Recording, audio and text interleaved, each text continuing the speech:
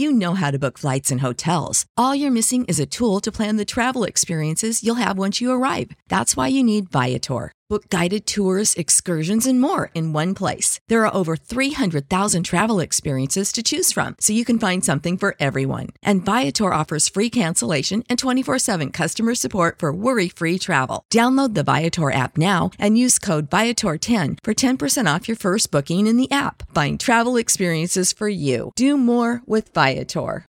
When you need mealtime inspiration, it's worth shopping Kroger, where you'll find over 30,000 mouth-watering choices that excite your inner foodie. And no matter what tasty choice you make, you'll enjoy our everyday low prices, plus extra ways to save, like digital coupons worth over $600 each week. You can also save up to $1 off per gallon at the pump with fuel points. More savings and more inspiring flavors make shopping Kroger worth it every time. Kroger, fresh for everyone. Fuel restrictions apply. We all have those awkward, horrible family get-togethers, Thanksgivings, Christmas, New Year's, where there's some jerk in the family's always causing problems or talking politics at the Thanksgiving table. Well, here on the Wicked South podcast, we're going to talk about a Thanksgiving celebration that went horribly wrong in the low country of South Carolina that ended with a gun battle between an uncle and his nephew and one family funeral.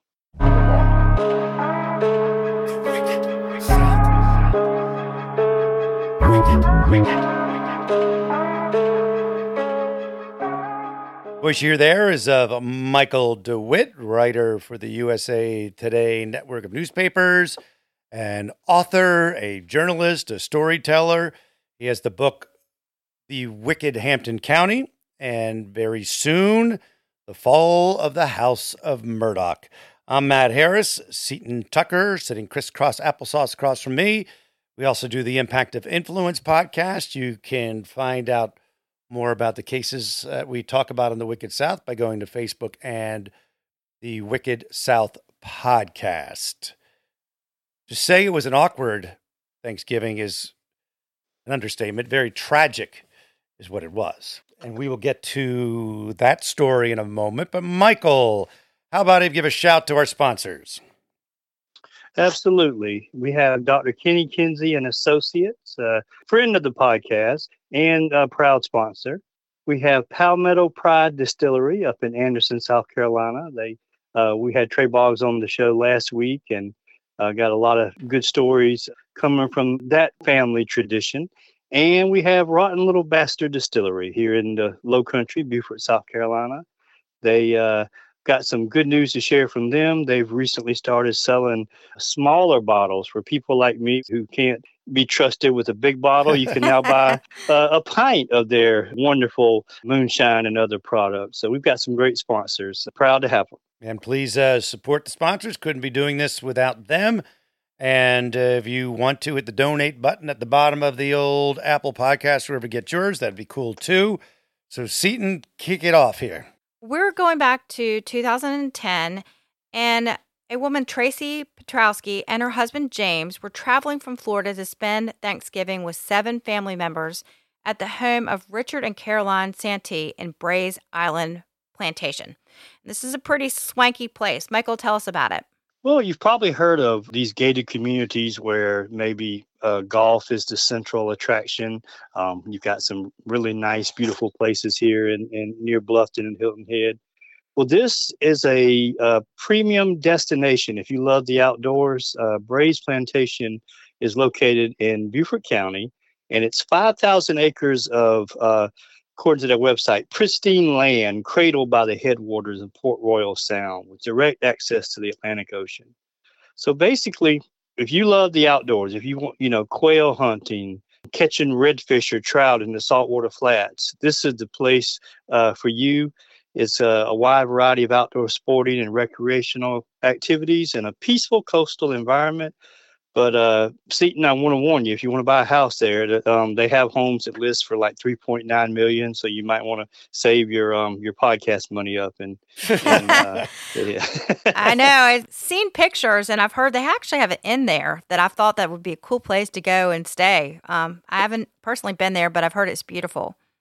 And so that's where the crime we're going to talk about, or at least the I don't know if there's a crime necessarily. We'll find out more about that, but there certainly was a fatal shooting. So when does it begin, Seton? It starts Wednesday night before Thanksgiving. And Tracy and her husband, James, this was their first visit to South Carolina in 2 years. They were traveling from Florida. And they had a family tradition to make pork chop suey on Thanksgiving Eve, which I thought that was interesting. No idea what that is. I don't either. I'm going to look it up. Happy hour began for the family around 4:30 around a backyard fire pit. And Tracy and James were the last to arrive around 7:30 p.m. They chatted and had some beers before sitting down for dinner around 8:30 p.m. And according to statements given to law enforcement by Tracy, Carolyn Santee, who was one of the homeowners, began to start in on her husband because her glass of wine was empty and she wanted him to fill it up. And instead, her husband served himself, and then he went to go sit alone at the bar on the opposite side of the kitchen. So after this, Tracy goes and she joins her uncle at the bar because she felt sorry for him, and she describes the situation as uncomfortable, and she was kind of trying to deflect with some humor. Interestingly, Carolyn Santee, the woman whose wine was not full, describes the night as wonderful and beautiful. I guess people can have different perceptions. Exactly. Depends if you're in the middle of the squabble or not. Right. So Tracy says that they all headed to bed around 11:30 because the men had an early tea time the next morning. Okay, so they go to bed, and then this is when the event happens. Take it from them going to bed, Michael. As with any story, when there's trouble, a crime, you're going to get different tales, different stories from different people involved, and it's hard sometimes for investigators to sort out the truth. But within roughly 7 minutes of going to bed, Tracy told law enforcement that she heard screaming followed by a loud noise. She goes to the top of the stairs and she finds her husband propped up at the bottom of the stairs with his jaw shot away. That's her husband, James. James' brother, Stephen, arrives and he confronts the uncle, Richard Santee. Richard confesses to shooting James, his nephew. And luckily, Stephen, the brother of the victim, is a firefighter and a paramedic, and he began rendering aid to his brother. Now, that was Tracy's version of a story, the people that were visiting, Tracy and James. And so, Seton, you have Caroline Santee's version. She's the homeowner along with Richard. So we hear that Tracy hears screaming followed by a loud noise. That's what wakes her up. What's Caroline's version? Caroline says that she woke up to her husband yelling her name from the kitchen. She said she did not hear any sort of gunshot, which I found odd, and we'll get into that a little bit more in a bit. But upon entering the kitchen, Caroline saw her nephew in a pool of blood, and he appeared to be attempting to get up. Her husband tells her to go call security and 911, so she goes back to the bedroom, and she first calls security and then 911. And there was a 1 and 42-second gap between calling security and 911. That seems like a long time, and why would you call security first? I think you would want to call 911. Well, I could see the thinking being that security's going to get there quicker.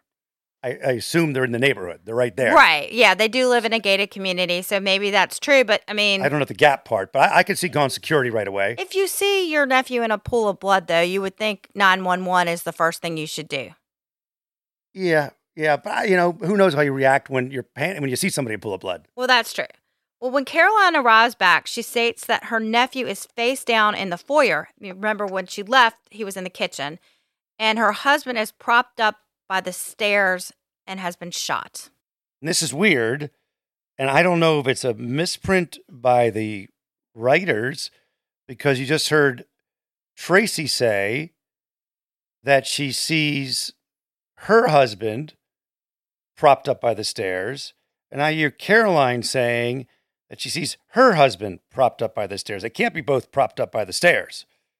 And that just doesn't make sense. So I'm saying there had to be something written wrong, because the nephew is definitely at some point face down in the foyer. We know that from the crime scene map that's in the paper. Well, you also heard us mention that she called security first Which brings us to this, Michael, the security guard showing up at the house. What happens? Yeah, this story just keeps getting crazier and crazier. You've got different witnesses telling different stories. You've got different newspaper articles kind of contradicting each other. It's a crazy case of he said, she said. But when you sort out the facts and when you talk to law enforcement, it looks like and we still don't know what caused the argument, whether it was in the bedroom, whether it was in the kitchen, but the two men argued and the uncle shot the nephew, then put the gun down. Obviously, he appeared to be upset, so he laid the pistol down, and we'll talk about the type of pistol it was in a minute. But he shot his nephew, then he laid the gun down, and apparently the nephew picked it up and shot the uncle with the same weapon. And about that time, the security guard comes to the scene. So he doesn't know anything about what had transpired. He just looks through the window, and he sees a younger guy with the pistol shoot the older guy. So he barges in the front door and he shoots the nephew, James, who had already been shot. And between his uncle shooting him and the security guard shooting him, the nephew was killed. And so did we get that right based on the evidence? It seems like, at least from the wife's perspective, because she says the nephew is laying in a pool of blood. Because of that, you got to assume that the nephew shot first. There's a total of 5 shots involved in this thing. Right. Break those down for us, Matt. You've got the nephew, James. He's shot twice, stomach and jaw with the one gun. And then you have the guy who lived there, Richard. He is shot in the ribs and shoulder. Interestingly enough, I think that was in the Post and Courier. The Island Packet, Beaufort Gazette, says that he was shot in the leg. The article where he says he was shot in the ribs and shoulder was from 2016. When you're referring to is right after the fact, right? Right. So they had more chance maybe to actually look at the records. So they just might have thought that he was shot in the leg, and it was reported that way because... Nonetheless, it's confusing. The one gun is used twice for 4 shots. 2 ribs and shoulder, the guy who lived there, and stomach and jaw for the nephew. And then the final shot is the fatal shot, we assume, from the security guard. And the Beaufort Gazette says that the first shot to James was birdshot, and the second and third shots were closer range and buckshot.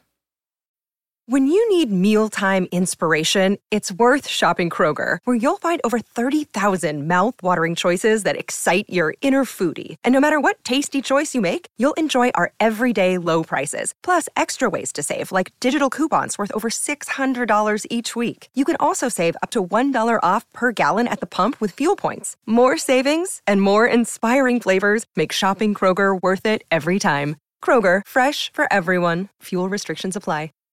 And we're going to talk about Palmetto Pride Moonshine. The holiday season's coming up, so you can sip your way to the holiday season with Palmetto Distillery's collection of award-winning spirits. All right, guys, we got to try these all. 12 moonshine flavors, 6 sipping cream flavors, a 21% rye whiskey, and even ready-to-drink cocktails. Something for everyone on the list, so you can do this as a great present. I still say it's time for a Michael, Dwayne, Seton, Matt trip. But nevertheless, Michael, you're closer, so I expect this sent up to us.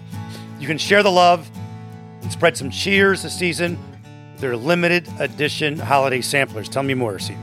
Oh, I love it. They make a great gift. Each set includes 5 top-selling Palmetto Moonshine flavors neatly bundled in a traditional candy cane case.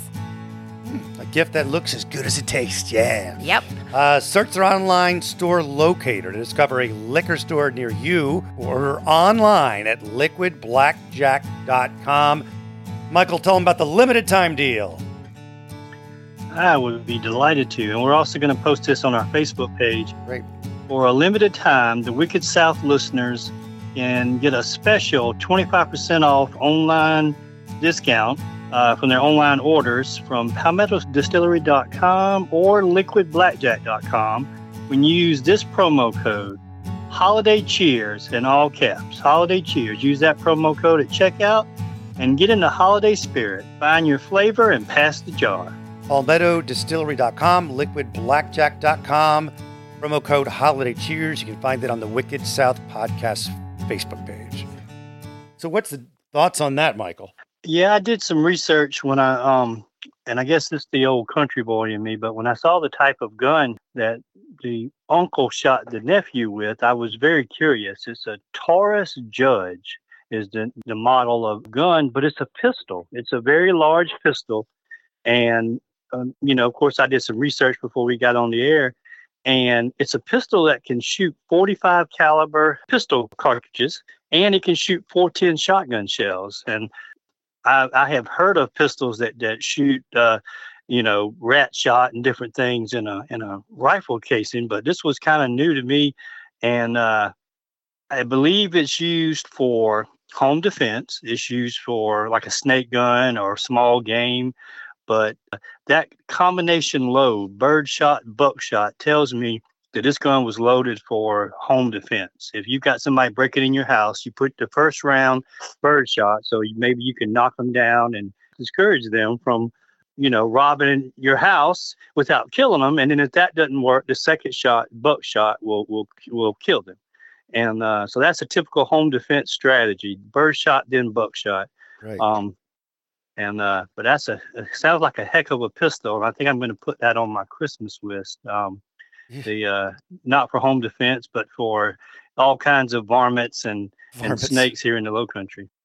And birdshot, buckshot came up in the Murdaugh trial a lot. And I found one of the snippets from that where it was tweeted that Buster testifies he never alternated buckshot and birdshot rounds in a shotgun. He doesn't know why someone would do that. Doesn't know anyone who did. Never seen a gun loaded in that fashion at Moselle. That was Buster Murdaugh during the testimony. And that was important in the story of the murder of Paul. Michael, what was the context? Well, if you recall from the trial, Paul was shot first with buckshot in the chest, and then the fatal wound was birdshot to the brain. And so it's kind of the opposite of this situation here at Bray's Plantation. When you shoot birdshot, then buckshot, that's a home defense technique. When you see it the other way around, there's no logical reason for any hunter or home defender to have buckshot, then birdshot. So that tells me in the Murdaugh case, this was either a gun that was loaded quickly, you just grab shells and you put them in, or a gun that was loaded in the dark where you can't see what's what, you're just putting shells in a gun. So that kind of tells us, at least, informed speculation about how the gun was loaded and maybe why. And interestingly enough, in this case or these articles, it talks about the shots that ended up with the nephew that died, James, but doesn't mention what was the caliber, or was it a buckshot, birdshot thing that hit Richard in the shoulder and ribs, or in one article, legs.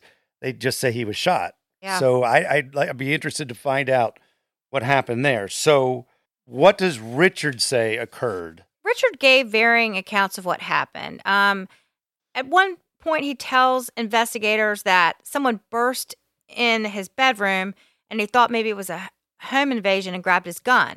But later in the same conversation, he tells investigators that James burst in the room.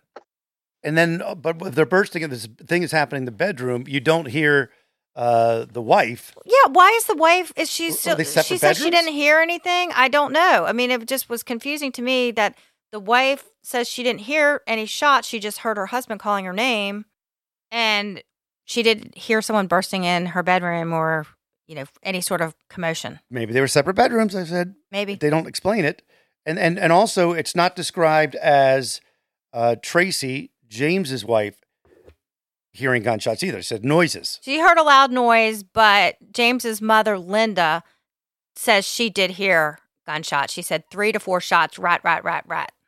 Yeah, she's the only one in all the articles that mentions specifically hearing gunshots that we could find. You have to remember there's a lot of alcohol involved, so yes. Sometimes it takes a lot to wake you up. This is true. Happy hour, they said, started at 4. The grandmother says happy hour started at 4 to 4:30. So I think that they had all had some drinks at this point. Speaking of drinking, after the scene, what happened then? It seemed very chaotic in the reports that I read. Tracy and Stephen, the brother, were both described as intoxicated, and they were handcuffed and forcibly removed from the scene. I got the sense that maybe it was since he was a paramedic and a firefighter was maybe trying to continue to render aid. But it had to be more than that. They're not just going to handcuff you if you're trying to help the guy. There had to be more of some sort of backlash against law enforcement to the point where they handcuff you and put you in the car.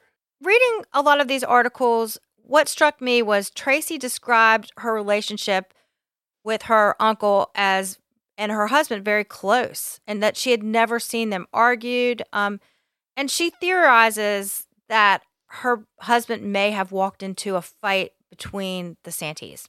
So she's saying that the fight would not have started between the uncle and the now dead husband. Right. They had a very close relationship, and can't imagine it. She just couldn't imagine it. So if she walks in on a fight between the Santees, what does he... Still, that doesn't really explain why the husband would, like the guy who owned the place, would shoot the nephew. And we hear reports that there was some tension between the husband and the wife with this wine situation earlier in the evening. But still, if they're fighting, it doesn't explain why he would turn on his nephew and shoot him. It does not make any sense to me. And let's talk about what James's mother says. Linda Glad doesn't buy Richard's version, the only real eyewitness to the whole thing that's living. She tells investigators that Richard had been acting strangely for some time, and she had received a call from her sister in July in which she said that her husband had hit her during an argument about his drinking. Richard also spent a month at their mountain home in Cashiers, North Carolina. I think he was only supposed to stay a week, but he spent a month. So she believed the couple was having marital difficulties. And this family had some money because Cashiers, North Carolina is kind of a fancy place too. Oh, yeah. And I looked up what he did. He was Richard was a retired podiatrist. I guess there's a lot of money in that. Sure.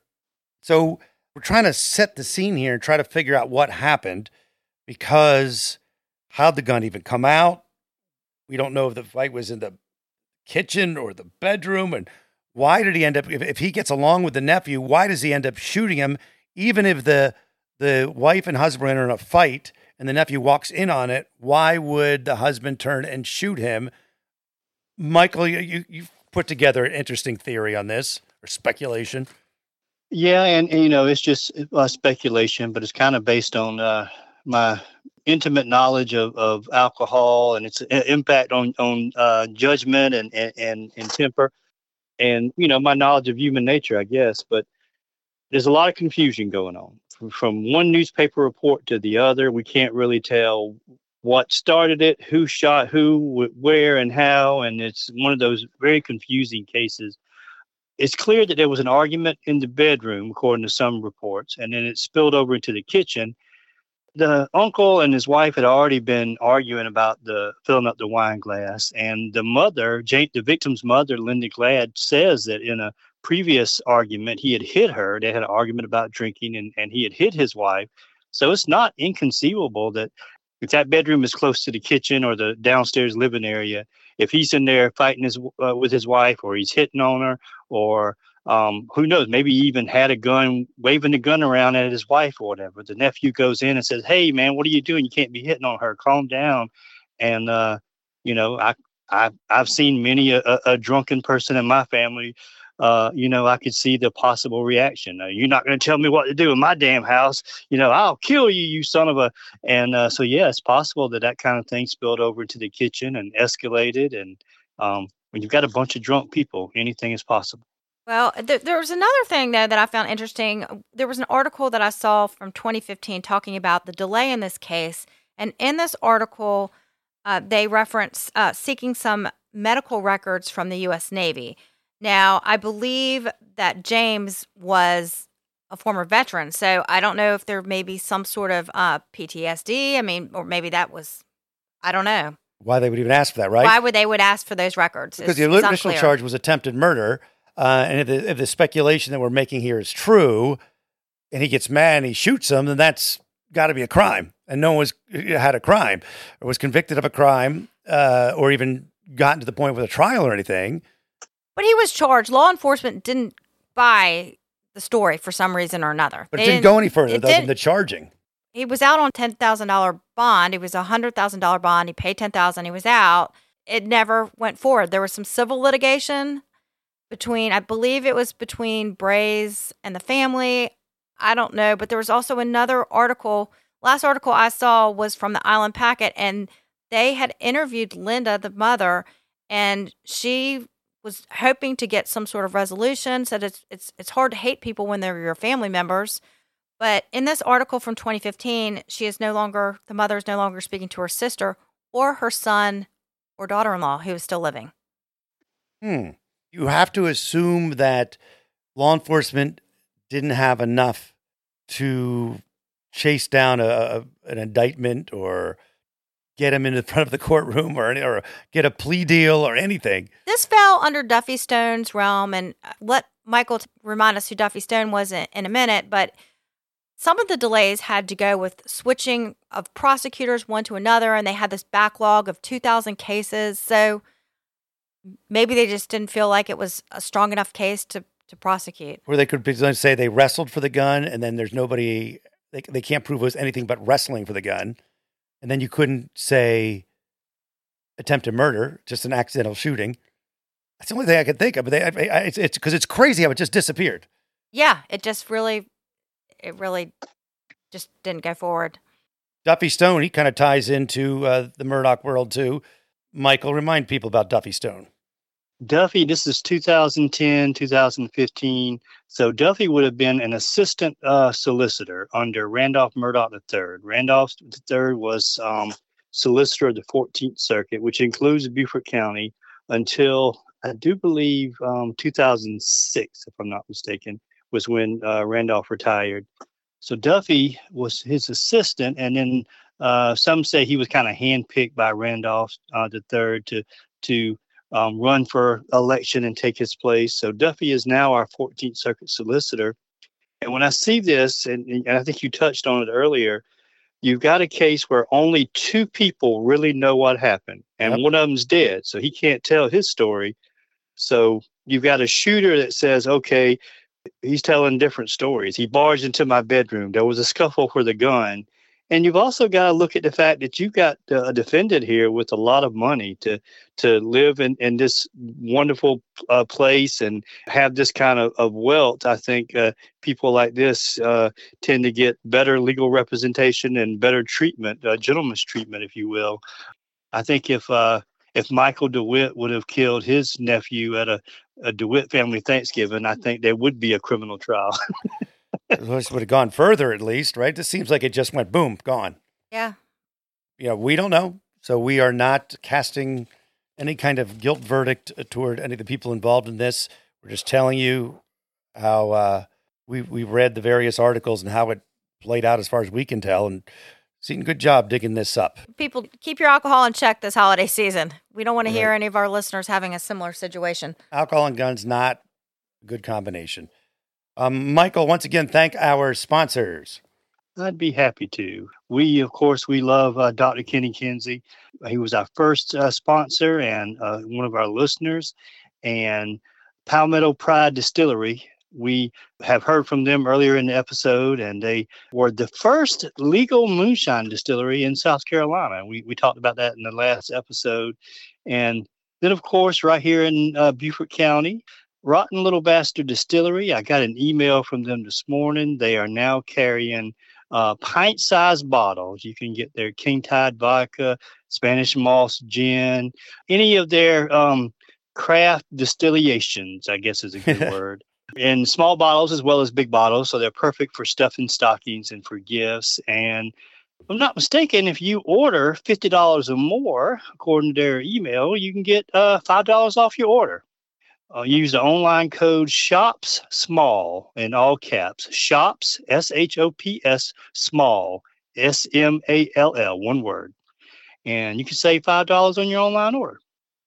Very nice. Look forward to seeing Michael DeWitt's book, The Fall of the House of Murdaugh, dropping soon. You can read his other book, Wicked Hampton County. You can also join Seton and I in Impact of Influence, and you can find this podcast on the Wicked South Podcast Facebook page. Please rate and share and comment and subscribe and all that good stuff. We'll talk soon, friend. When you need mealtime inspiration, it's worth shopping Kroger, where you'll find over 30,000 mouth-watering choices that excite your inner foodie. And no matter what tasty choice you make, you'll enjoy our everyday low prices, plus extra ways to save, like digital coupons worth over $600 each week. You can also save up to $1 off per gallon at the pump with fuel points. More savings and more inspiring flavors make shopping Kroger worth it every time. Kroger, fresh for everyone. Fuel restrictions apply.